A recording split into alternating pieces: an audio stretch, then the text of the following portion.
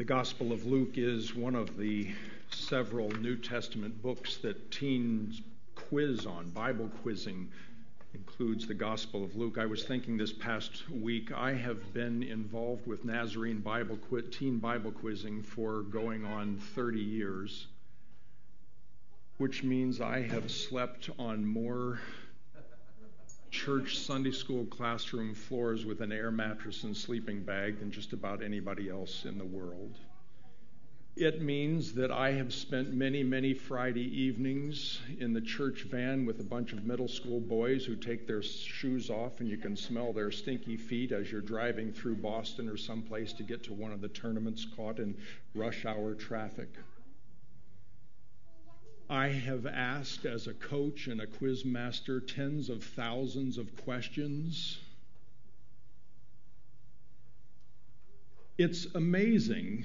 One would think that after all of those years of quizzing, of asking questions, of answering questions, that I would have memorized the books of Matthew and Luke and Romans and Acts and Hebrews and Galatians, Ephesians, Philippians, Colossians. One would think that after all of those years of being around quizzing, I would have those books memorized, right?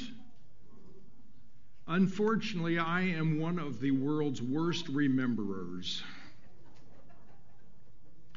I have paraphrases of many, many, many New Testament verses, but that's as close as it ever gets. I am a memory-challenged person, and so every year there are 70 or 80 different verses from the books that the teens are quizzing on, which are identified as memory verses, and there are kids who do a much better job than I do memorizing those verses. And one of the things that we've tried to teach them and that I've tried to use myself are mnemonic devices, ways of remembering things. And whenever we do the book of Galatians, we come down to chapter 5, verses 22 and 23, the fruit of the Spirit. And it's one of the great mnemonic memory devices is that there are 9 fruits of the Spirit listed there, right? 3 of them are one syllable. Love, joy, peace. 3 of them are 2 syllables, patience, kindness, and goodness. And then the final 3 are 3 syllables, faithfulness, gentleness, and self-control. So I said, kids, you're going to memorize this verse, and here's a good way to get them, mostly in the right order, and you'll remember how to do this. And it worked for years and years and years until 2011, when the people that translate the New International Version decided to do a little upgrade. And they changed patience to forbearance. Forbearance, 3 syllables. It doesn't fit the pattern anymore. What am I going to do? I'd like to write a letter and say, you've messed up Bible quizzers the world over. But, there's a reason that they update translations like that. And in this case, the word macrothumia, which has been translated patience and is translated that way in many, many places in the New Testament, that patience is too broad a word. It encompasses too many different kinds of patience. And macrothumia, the word here, is better translated forbearance because there's a distinction between your garden variety patience and forbearance. Forbearance has to do with personal relationships, being patient with people who have all kinds of difficult, challenging idiosyncrasies, as opposed to garden variety patience, which just has to do with difficult situations or circumstances. So, for instance, patience is the right word to use when you're learning how to use your new cell phone. It's a thing. It's programmed. It's got apps. It's got features. It's got menu hidden within menu, hidden within menu. And it takes patience, especially when you start to get older and you don't have much of a memory. It takes patience with that circumstance, as opposed to forbearance, which is what you need when you're dealing with that smug 25-year-old cell phone salesman who, of course, has it all figured out and would like to explain it to you in one easy lesson. That requires forbearance. Got thinking this past week, we are living in a world in which forbearance is in increasingly short supply, isn't it? There are 101 reasons every single day to lose patience with people. One of my new favorite Christian singers, Ellie Holcomb, has a song that she just released called Bridge, which speaks to this issue of forbearance in human relationships. She sings, "I had it wrong. Turns out there's more to the story than what I thought. And now all the truth, it haunts me. 'Cause what am I not seeing? What else am I missing? No words for this feeling, but that's when I hear your voice speaking. If you want to cross over this great divide, if you long for a day that doesn't feel like night, if you're searching for answers that you cannot find, build a bridge. Build a bridge to the other side. Build a bridge. Be a bridge to the other side." Kind of captures this element of forbearance in our human relationships. All right, I'm going to give it away right now. I'm going to tell you what I'm going to tell you. If you want to tune out after this sermon in a sentence, you may do that, but here's what I plan to say today. Forbearance is mercy and patience extended to difficult people by God's grace. I want to write this down before you tune out, though, okay? Forbearance is mercy and patience extended to difficult people by God's grace. I have a deep, deep concern as a preacher in a sermon like this. My concern is that people are going to hear me talking about patience, and they're going to go home feeling that by their own grit determination, you're going to be able to become more patient people. I just need to work harder. I need to study this a little bit more and bear down and become a patient person with my mother-in-law. But this sermon is not about grit determination. This is not a sermon where you just take this nugget and go home and try harder. This sermon is less about patience and more about how we might actually become more forbearing people. The fruit of the Spirit are qualities of God, aren't they? What is God like?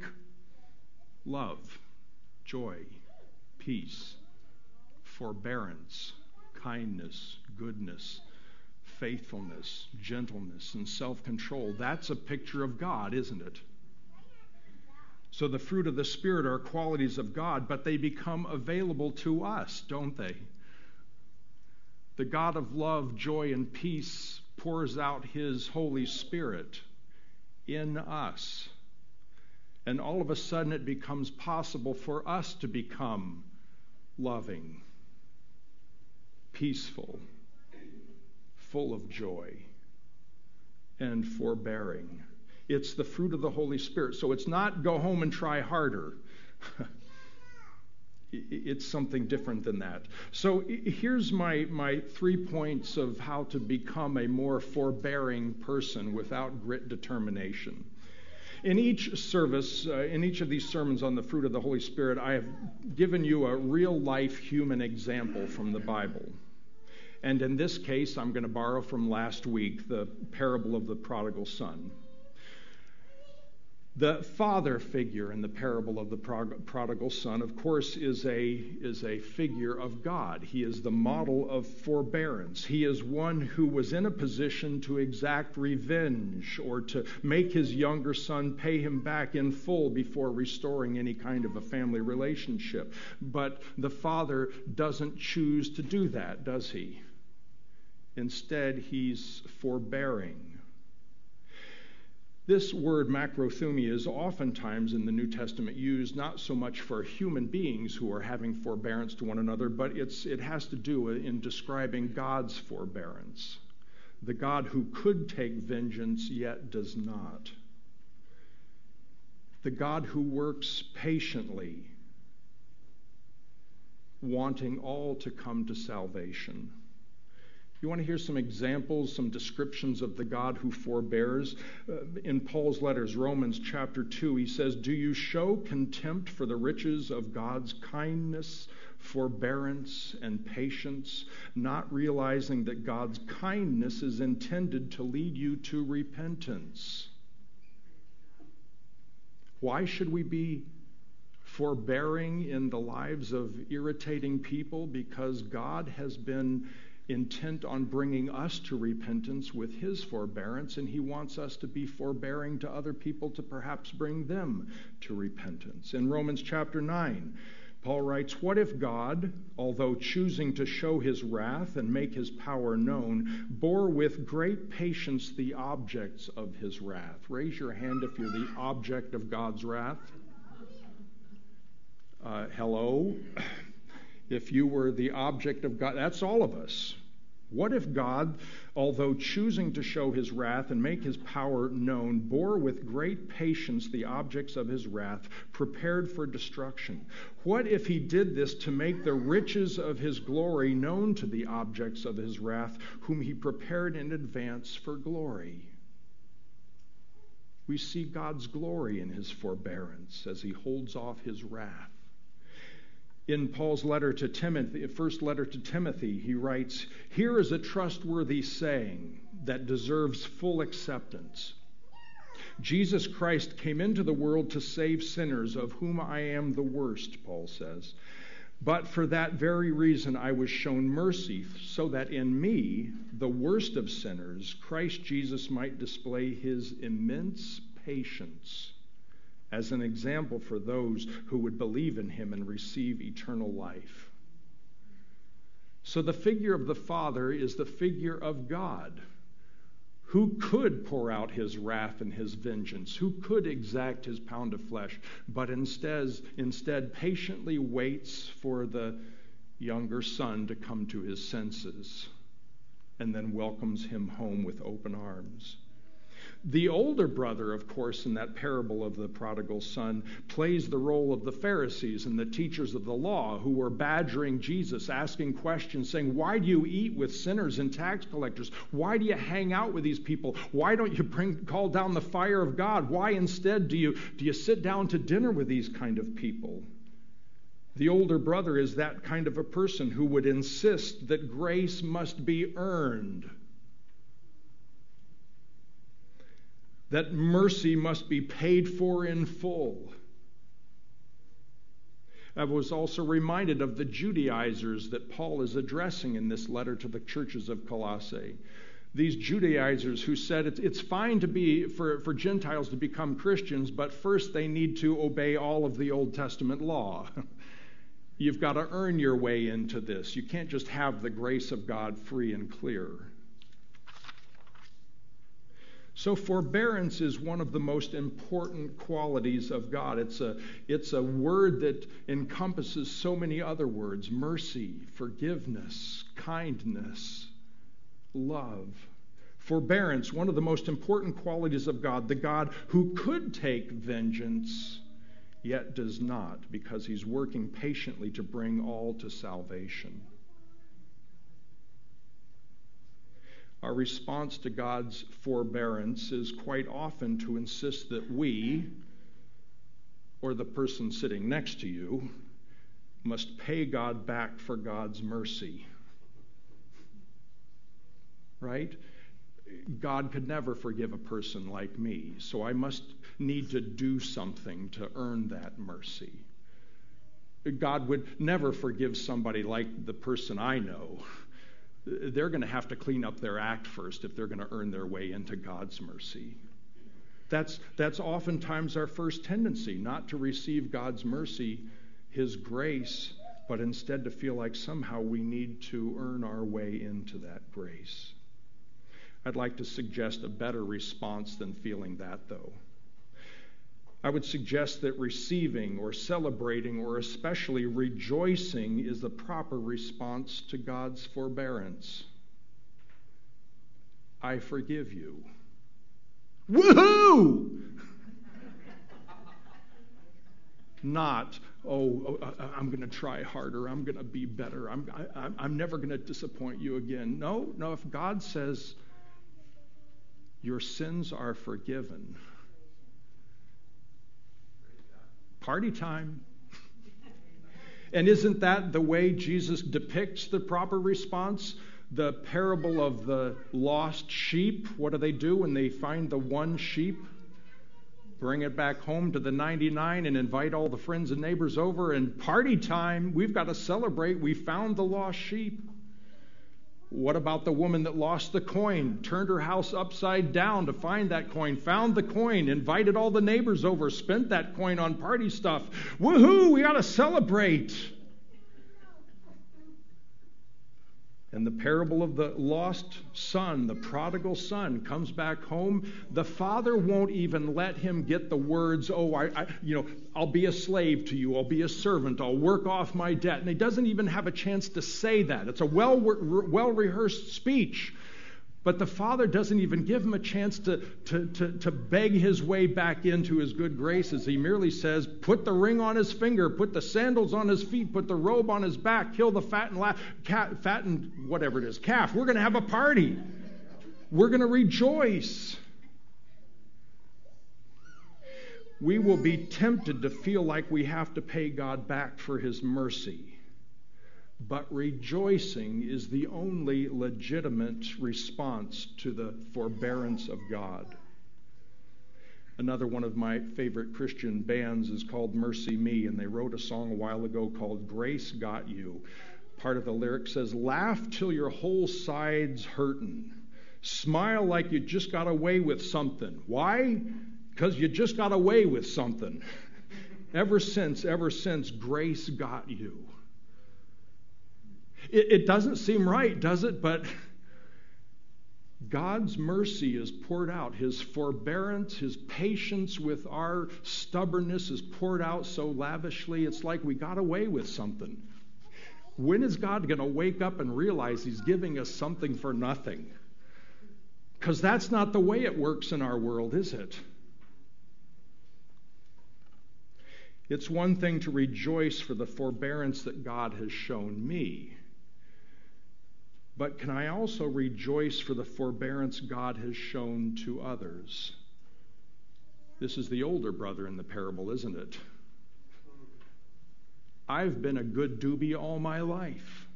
I've never disappointed you. I've never shamed you. I've never brought down condemnation on this family or our home. And I have never been able to party. And the father says, you've had this all the time. You could do this anytime you want to, but we have to do this because your brother was lost and is now found, was dead and is now alive. So can I show forbearance to others? Can I rejoice when other undeserving people receive the forbearance of God? God is our example of forbearance. Receiving and rejoicing is the appropriate response, not trying harder. And God's desire is that once we're in relationship with God, we'll live out this same forbearance in our relationship with others. God has been patient with us.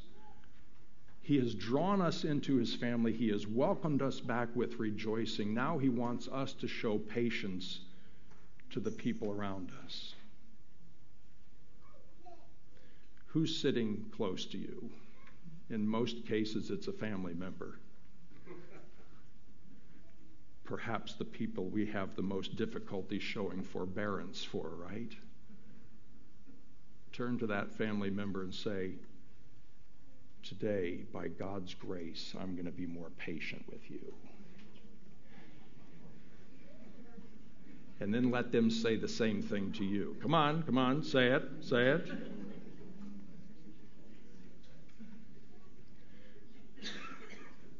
So rather than going home with grit determination to try to be a more patient person, first we remember how patient God is.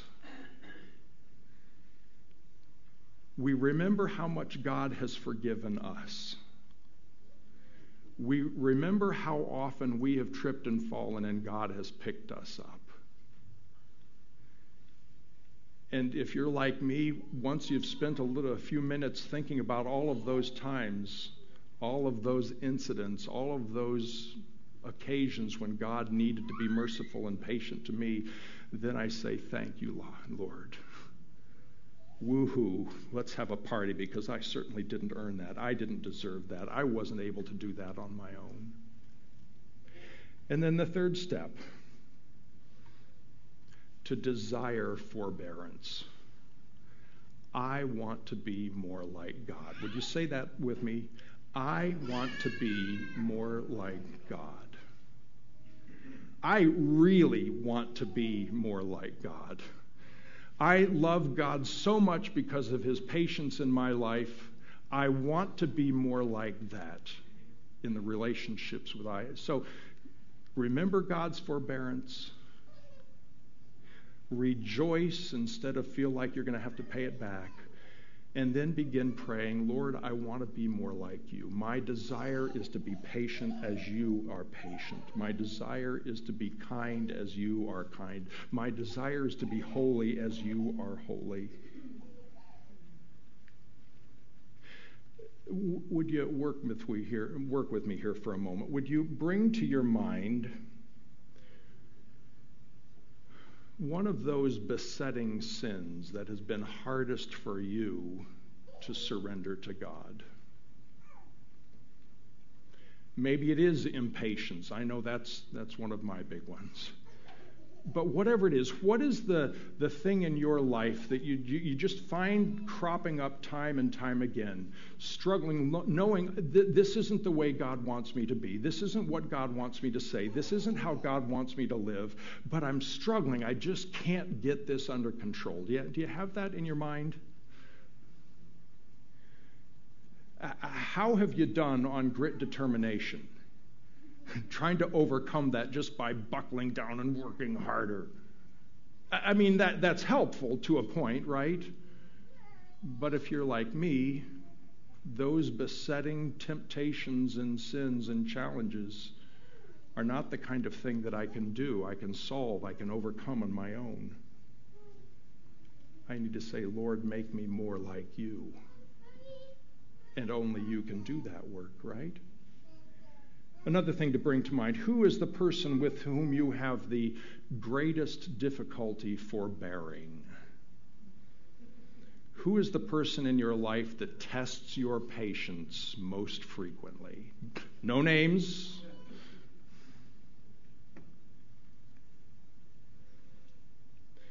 But how can we be forbearing with that kind of a person? How can we be successful the 900th time every week that they test us? How can we be successful? Is it by grit determination? Is it by grunting louder and gritting our teeth and saying, I'm being patient with you. Can't you tell?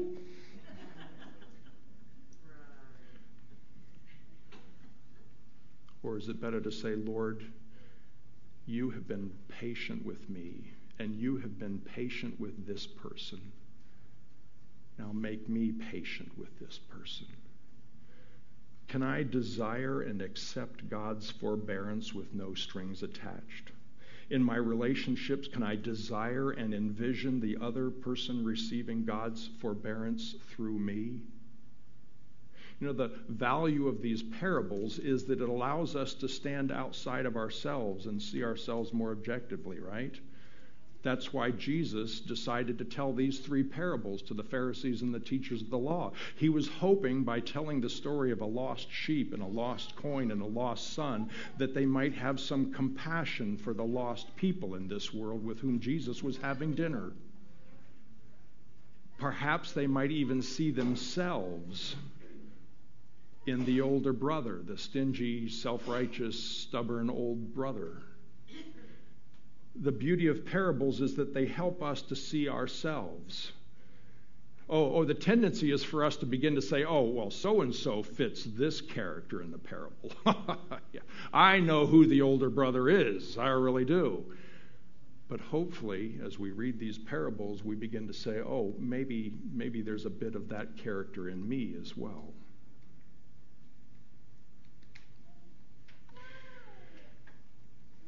So I hope we don't go home from this sermon saying, I'm going to go home and I'm going to be a more patient person. I'm going to try harder. Because this is impossible without the Holy Spirit of God.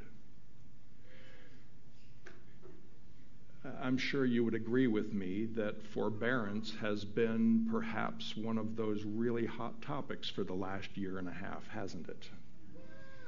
Nothing like a good pandemic with hundreds of thousands, millions of people dying, and all of the fear that crops up in a situation. Nothing like a good pandemic to help us become irritable with one another. Can I get a witness?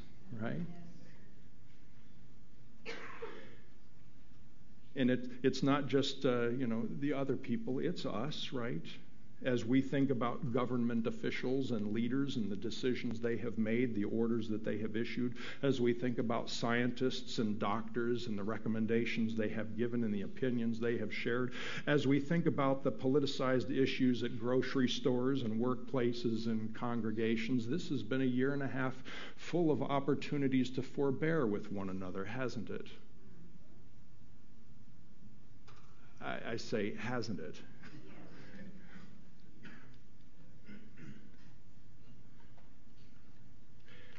That's why I like that Ellie Holcomb song. Perhaps we've been acting on incomplete information. Perhaps we only know a part of the story. Perhaps we don't have the education and the experience to understand what an opinion really means. We're just ordinary people. It's so easy to complain and to get irritated and to start talking badly about other people instead of forbearing, instead of admitting that we might be wrong, instead of building a bridge. Forbearance, it's mercy and patience extended to difficult people by God's grace. Forbearance is made easier, more successful if we can remember that God has been forbearing with me. That rather than trying to earn it or pay God back, I should just rejoice and receive it. And that I should pray, Lord, make me more like you.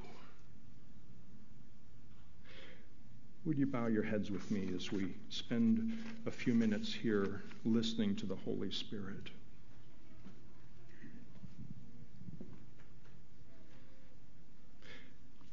Which of the characters in the prodigal son parable do you identify with? Is it the younger son who's trying to earn his way back into his father's good graces? Is it the older son who doesn't want to extend any patience, any grace, any mercy because the brother doesn't deserve it? Or is it the father who pours out patience and mercy and grace and celebrates so easily? Who are we like? Who am I like?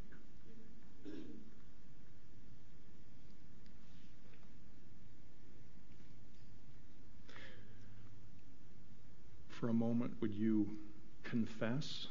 Would you acknowledge and confess the times where you are impatient, the people with whom you need to forbear and find it so difficult? Would you confess that you can't do this with your own self-help program? Would you remember God's mercy in your life? Would you celebrate God's grace that He's poured out in you? Would you ask God to make you a more forbearing person by His grace?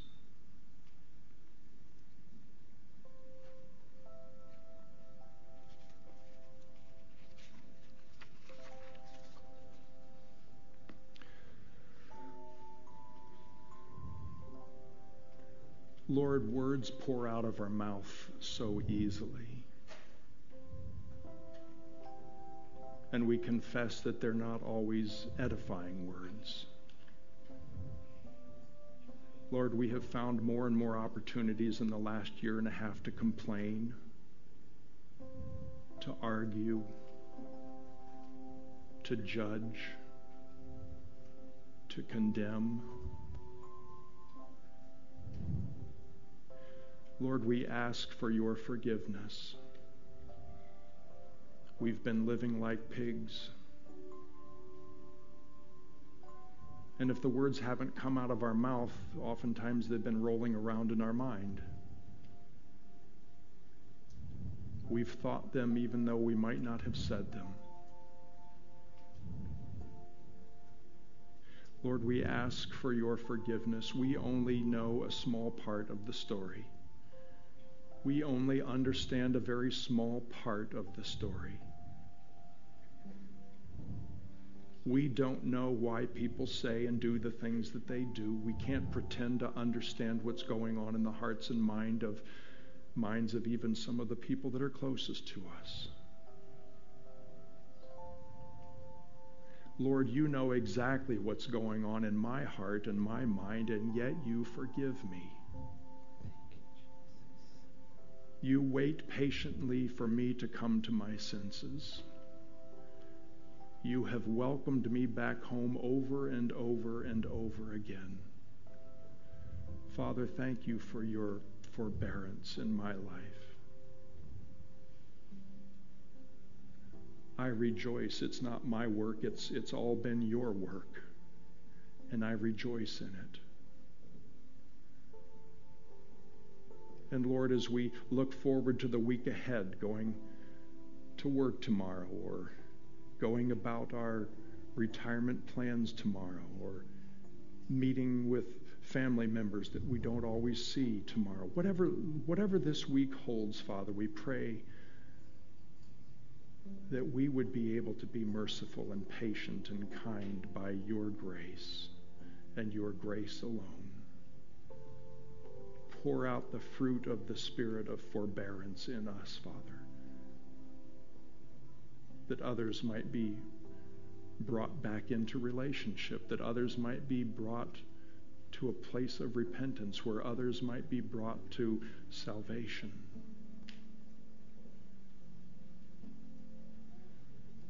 Lord, help us to be more like you. In Christ's name we pray. Amen.